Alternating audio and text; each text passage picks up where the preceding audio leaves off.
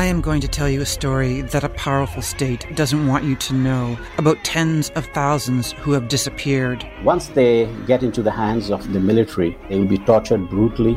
It's a story so dangerous to tell that for some it's meant ending up on a kill list. She was seen as a dangerous political actor and a threat to Pakistan's security, but she was a local hero.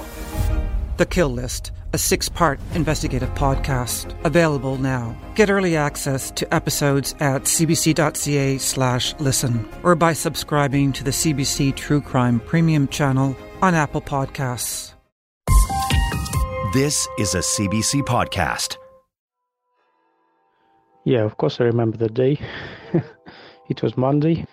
We were sleeping because it was 6 o'clock in the morning. And there was a very loud knock on the door. This is Mikhail. He lives in Moscow. As soon as he heard that knock, he knew what was about to happen. That day last October, Russia was in the midst of a troop mobilization. They were trying to get 300,000 new conscripts to send off to fight in Ukraine. And that day, things gone really wild. Here in Moscow, raids began to take place in the streets near the metro stations. Videos online showed police and military sweeping up men who were of fighting age. So my wife opened the door. The dropped guy introduced himself, said he was looking for me. And I just stayed in the room with the kid because she was scared. Mikhail and his wife had talked about this and planned for this moment. He had no intention of fighting for the Russian army. And of course my wife didn't sign anything, didn't take the draft notice, and just said I was not at home. 5 or 10 minutes I just got a train ticket to neighboring country of Belarus when we don't have a passport control with it,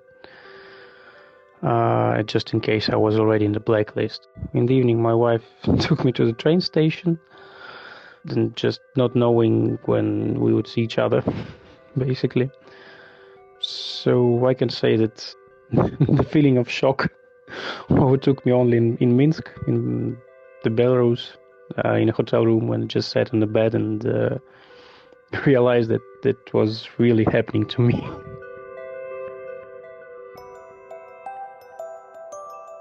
Mikhail spent about a month in Belarus trying to figure out what to do next.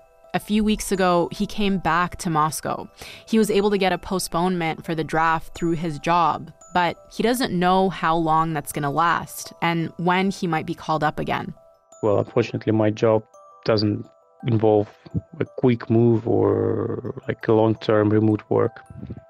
So I'm still thinking about a potential move, potential relocation, because the situation here, doesn't improve a lot. So I don't see any future for my children here. At the end of last year, Russian President Vladimir Putin was insisting that there was no need to mobilize more Russian troops. Only some of the people who had already been drafted were actually on the front lines.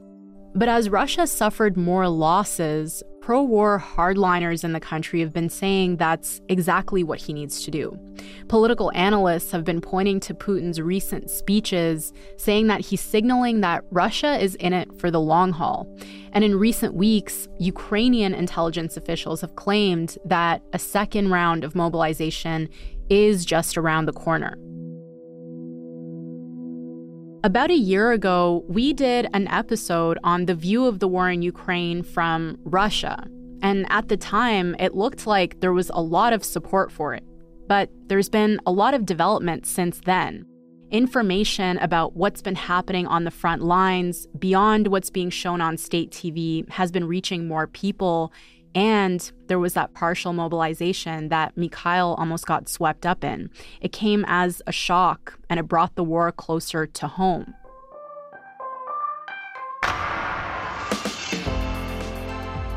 Even if temporarily, the last mobilization did hurt public support for the war. And with fears of another one on the way, we thought it would be a good time to go back to Russia, to see how people are feeling now about the war, and how the prospect of a second mobilization might change that. I'm Tamara Khandaker, and this is Nothing is Foreign.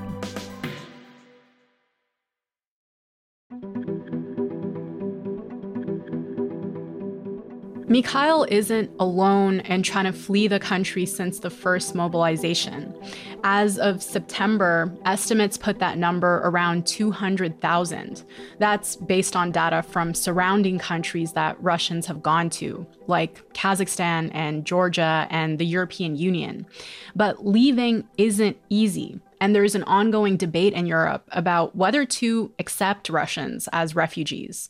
So for now, Mikhail's decided to just sit and wait and keep a low profile.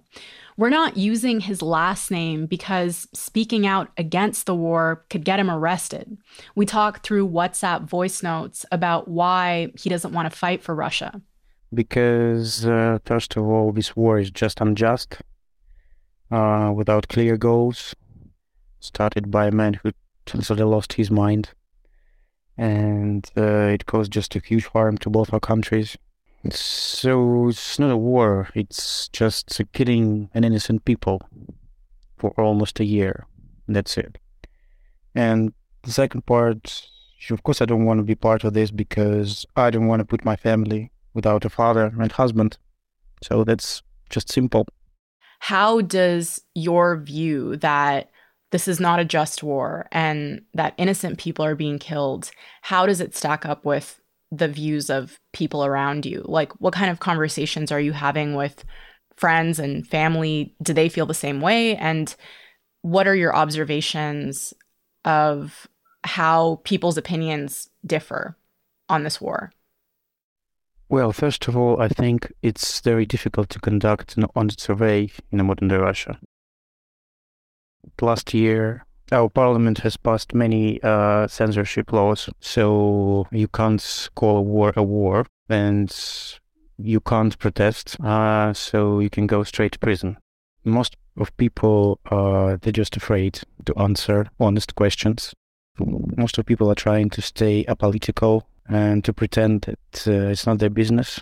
I think it's very hard to convince the older generation, the elderly people, because most of them are just brainwashed because they don't use internet, they use Russian TV, and all the TV is controlled by Putin, by propaganda. The closest example is my mother-in-law, who is against the war as such, but she supports Putin's policy anyway. So it's really, really hard to convince her that this thing is just unjust. And, well, I'll keep trying, but no chance at all, basically. I think most of young people are against the war because, well, most of my friends and even my colleagues in private talks, like 90% are against the war. But, of course, if you call them and try to answer the questions publicly, of course, they'll say that it's not their business, because they're just afraid to speak, and I understand them. I'm afraid to speak publicly because I don't want to go to prison, that's for sure.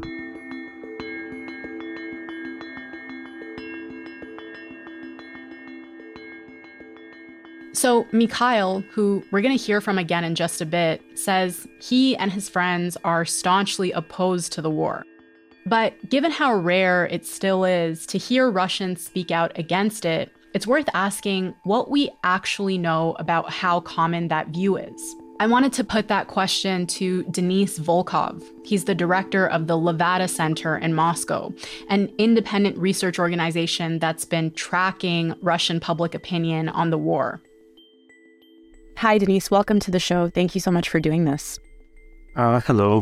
Nice to be with you. Yeah, it's great. It's great to have you. So, Denis, we're about a year into this war now, and based on your latest polling, how would you characterize the Russian public support for it? Well, the support itself is rather stable. We have about 70% of those who support Russian military but it's, the nature of this support is like us versus them. As people say, these are our boys, our warriors, how we can be against them. But at the same time, I think it's important to understand that this high level of support is possible in the circumstances when not many people watch closely what is happening. So far, it hasn't affected the area where I live. I don't know what's next. The only thing that did happen, many men were taken to the front. I support the operation. There are no rallies. Everyone here supports it. We've sent humanitarian supplies. So for majority of Russians, this is a distant war that is happening somewhere at the borders where only small minority of soldiers are taking place, which is fought by the professionals mainly and by the military companies. How do people feel about peace talks right now? Well, the idea of peace talks is rather popular. We have the biggest numbers of those in favor of peace talks right after the first wave of partial mobilization was introduced in late September. And after that, we had increase in numbers. A little bit more than half of Russians would welcome peace talks now, though this number is going a little bit down. Why do you think that's going down? Well, I think it's going down exactly because the partial mobilization, at least the first part of mobilization, is over, and people are coming down. And more people now again think that it is a distance war and they will not be directly involved in it. The 70% of people who say they support the war, is that unequivocal support for the war, or are there any distinctions that we should make there? Well, there is a core of supporters which is about, I think, 40% or something like this. Rather stable. First of all, older people from outside of big cities, strong supporters of Putin, of the authorities, watching mainly TV and getting news primarily from state television.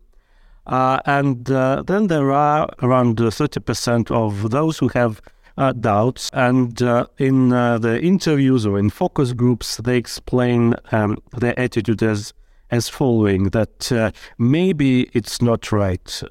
Maybe the fighting is it's bad. It's bad when people are dying, but still the government probably has their reasons, and also that it will be unpatriotic to be against and to criticize the government right now when the half of the world is against Russia.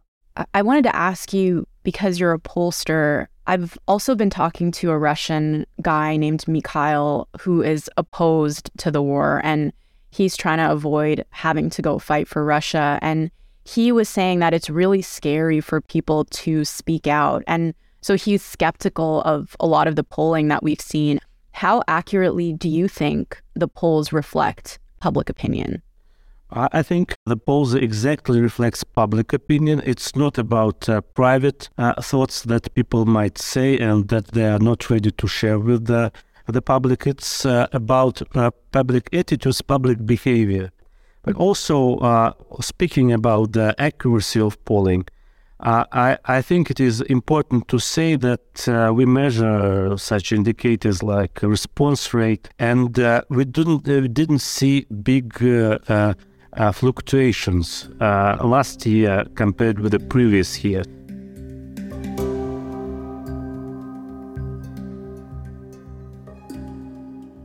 How would you explain this widespread support for the war at this point? What's the thinking behind it?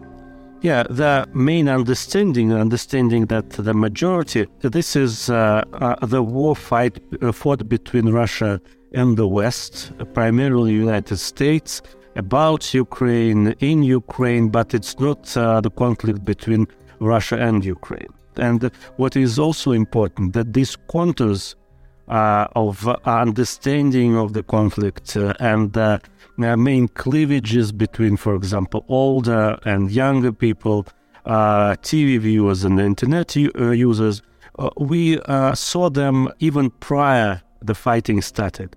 And then I'm curious, when it comes to older people who might be supportive of the war, is there anything else that you think we should understand about the historical context that they're coming from? Is there something about how they grew up that might be kind of informing their support for this conflict?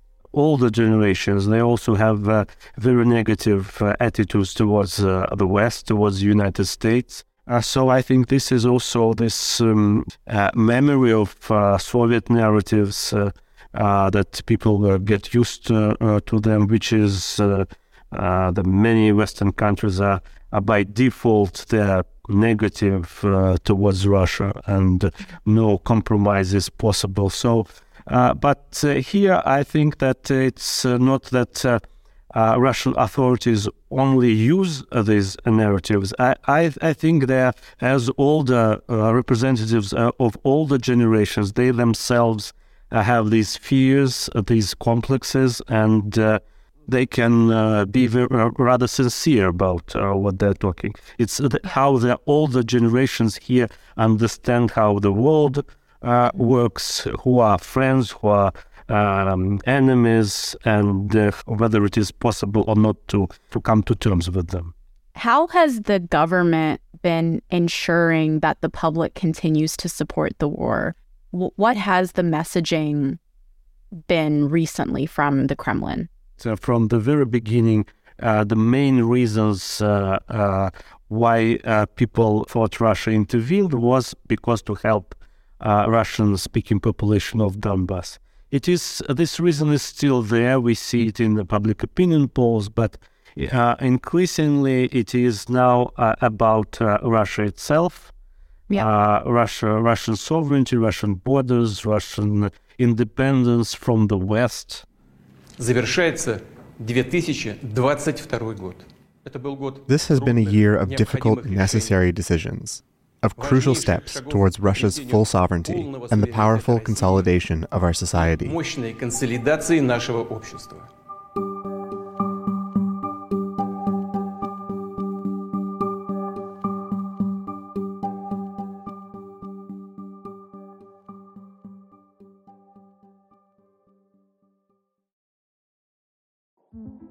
In 2007, TV network CBS dropped 40 kids in the middle of the New Mexico desert as part of a brand new reality show. These kids would have to build their own society from scratch. And if this sounds like Lord of the Flies to you, well, it was meant to. We were on this mission together, and we were going to prove to the world that we could make a better society than adults could. I'm Josh Gwynn, and I want to know what this wild TV experiment was really about. Split Screen, Kid Nation, a 6-part podcast from CBC. Available now. Right now, there is a lot of talk about another possible partial mobilization of Russian soldiers, and there are some analysts and Ukrainian intelligence officials saying that it could be coming in a matter of days. Of course, Russia hasn't announced anything, but we've talked to Russians who are worried. What kind of impact is that fear around another mobilization having on the wider Russian public's support for the war, do you think? Well, according to our data, about 2/3 admit that there could be another wave of mobilization or even a mass mobilization. So this is a possibility for many. But at the same time, for the majority, the first wave is over. And this is, it was the end of the immediate worries. The first wave of mobilization was very traumatic for the majority, again, because these criteria were absolutely not clear. And it came as a shock. So majority of people didn't expected it to happen, or at least to happen so soon. Protests across several Russian cities and here in Moscow against mobilization. And the habitual response from police. The overall moods became very negative. I mean, the individual moods, individual assessments of the current situation became very negative for a couple of months. But then when the mobilization was over, we see that, the moods recovered. The most anxious, they left the country. Others got permissions not to serve in the army. And also the criteria of this mobilization is more understandable now, because initially it was absolutely vague. People didn't understand who will be recruited, and because of this we have this mass fear that almost anyone can be recruited, can be mobilized. So probably the attitude towards the next way will be calmer, but certainly it will also have this negative effect, because the majority don't want to go and serve.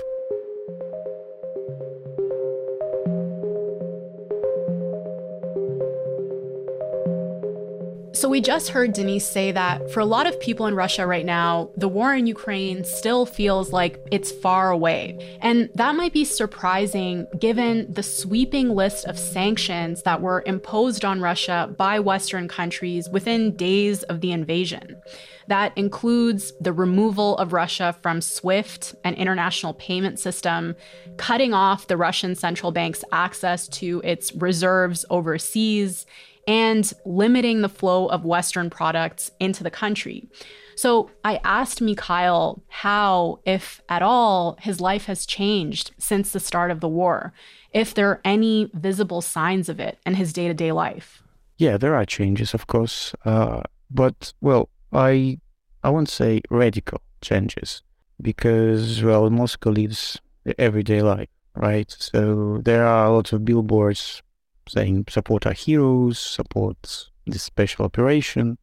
And generally, I think that the sanctions, they just don't work the way they should. Because, how I feel the sanctions on me, for example. Yeah, I can't buy flowers to my friends or relatives in England. I have some friends and relatives in England, for example. Yeah, I can't use my credit cards anymore. Or I can't watch Netflix, or I can't use Booking.com, or I can't eat cheeseburger in McDonald's because they left the country. But for me, these sanctions are strange, to say at least. Yeah, I think the main sanctions should work on oligarchs, on the gas and oil companies, something like that, but not for ordinary people like me. You know what I mean? Like the ordinary guy from, say, Siberian village without a passport, right? He's never been abroad. And, what's the point to sanction him? He has never been to McDonald's or never watched Netflix TV show, or he's never used foreign internet shop. So sanctions doesn't work properly. That's my opinion. Or another example, the Western companies, they just left the Russian market, like McDonald's. But most of them just sold their business to local Russian companies, right? So they just reopened some shops with a different name. That's it. So it's strange for me. I don't understand this. I guess the way that I understood the intent behind these sanctions, I think they're meant to pressure ordinary people to put pressure on the Putin administration, right? So I'm wondering, what would you say to people who think Russians should rise up and protest the war? Or what would you say to people who see Russians themselves as complicit in this war? I would say that no modern revolution has overthrown a tyrant through peaceful protests. You just can't do it without support from the army or from the police, from National Guard. So let's say people like in Belarus, for example, the nearby country where I escaped, they tried to overthrow their tyrann 2 years ago, right? And with peaceful protest, right? There were thousands and thousands of people in the streets. And they did not succeed because there were no support from the army or like special forces. And as I said before, there are a lot of discrimination laws nowadays here in Russia. So people are just afraid to do it because they're afraid to go to prison. They're afraid to be beaten. So that's why I don't believe that it's going to happen. Like the peaceful overthrow of our president, unfortunately. And the last thing I wanted to ask you, Mikhail, because you're someone who left the country temporarily and you were thinking of maybe seeking asylum somewhere else, what message do you have for countries that might soon be dealing with a wave of Russian refugees if there is another mobilization?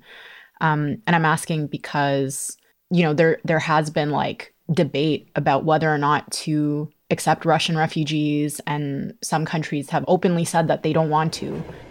The officials in Latvia were accommodating at first. They let him file for asylum.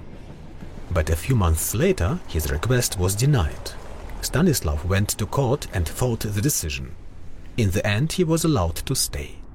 A rare ruling for Latvia. In contrast to Germany, the Baltic state generally denies Russians fleeing military service the right to stay. So yeah, what would you say to those countries, and just give me your thoughts on that? Well, first of all, I would say big thanks to countries who support Russian refugees.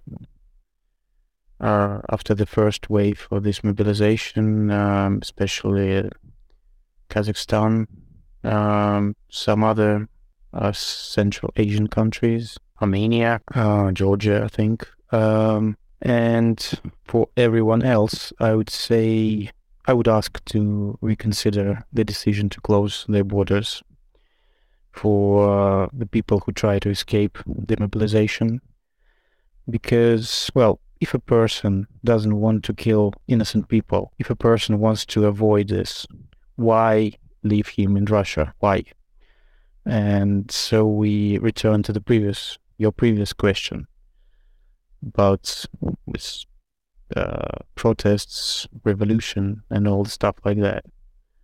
That it's really hard and almost impossible nowadays to start overthrown by peaceful protests, overthrown of the current government by peaceful protests here in Russia. I would add that I think, of course, it's the easiest way for Europe, for example, for European politics, to say, yeah, we close the border for these Russians, they all support Putin. But that's just populism, right? Because the main thing is to avoid buying gas, oil from Putin, and a lot of European countries, they still buy it, right? So they pay Putin millions dollars every day. So that's how they support the war. But to closing the borders and refusing visas to ordinary Russian, that's just populism, in my opinion. Thanks so much for answering all these questions and giving us all this insight. I'm really grateful, because I don't think we hear the Russian perspective very often, especially someone in your situation. So I think it'll be really valuable for people to hear what you have to say. So thanks again. I really appreciate it. Thanks, Tamara. It was a pleasure, and I hope I was able to convey a point of view to your audience. I would only add probably a basic thing, that you can't put an equal sign between the government and the people of the country.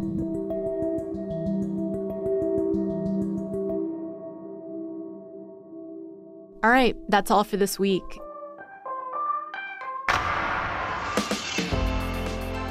Thank you so much for listening. Our producer is Joyita Shengupta, and our sound designer is Graham McDonald. Our senior producer is Elaine Chow. The executive producer of Nothing is Foreign is Nick McCabe-Locos. Special thanks to Olsi Sorokina and Corinne Semenoff for translation work and editorial support this week. Nothing is Foreign is a co-production of CBC News and CBC Podcasts. Our theme music is by Joseph Shabison. And before I let you go, if you liked this episode, please take a second to share it with a friend or on your socials.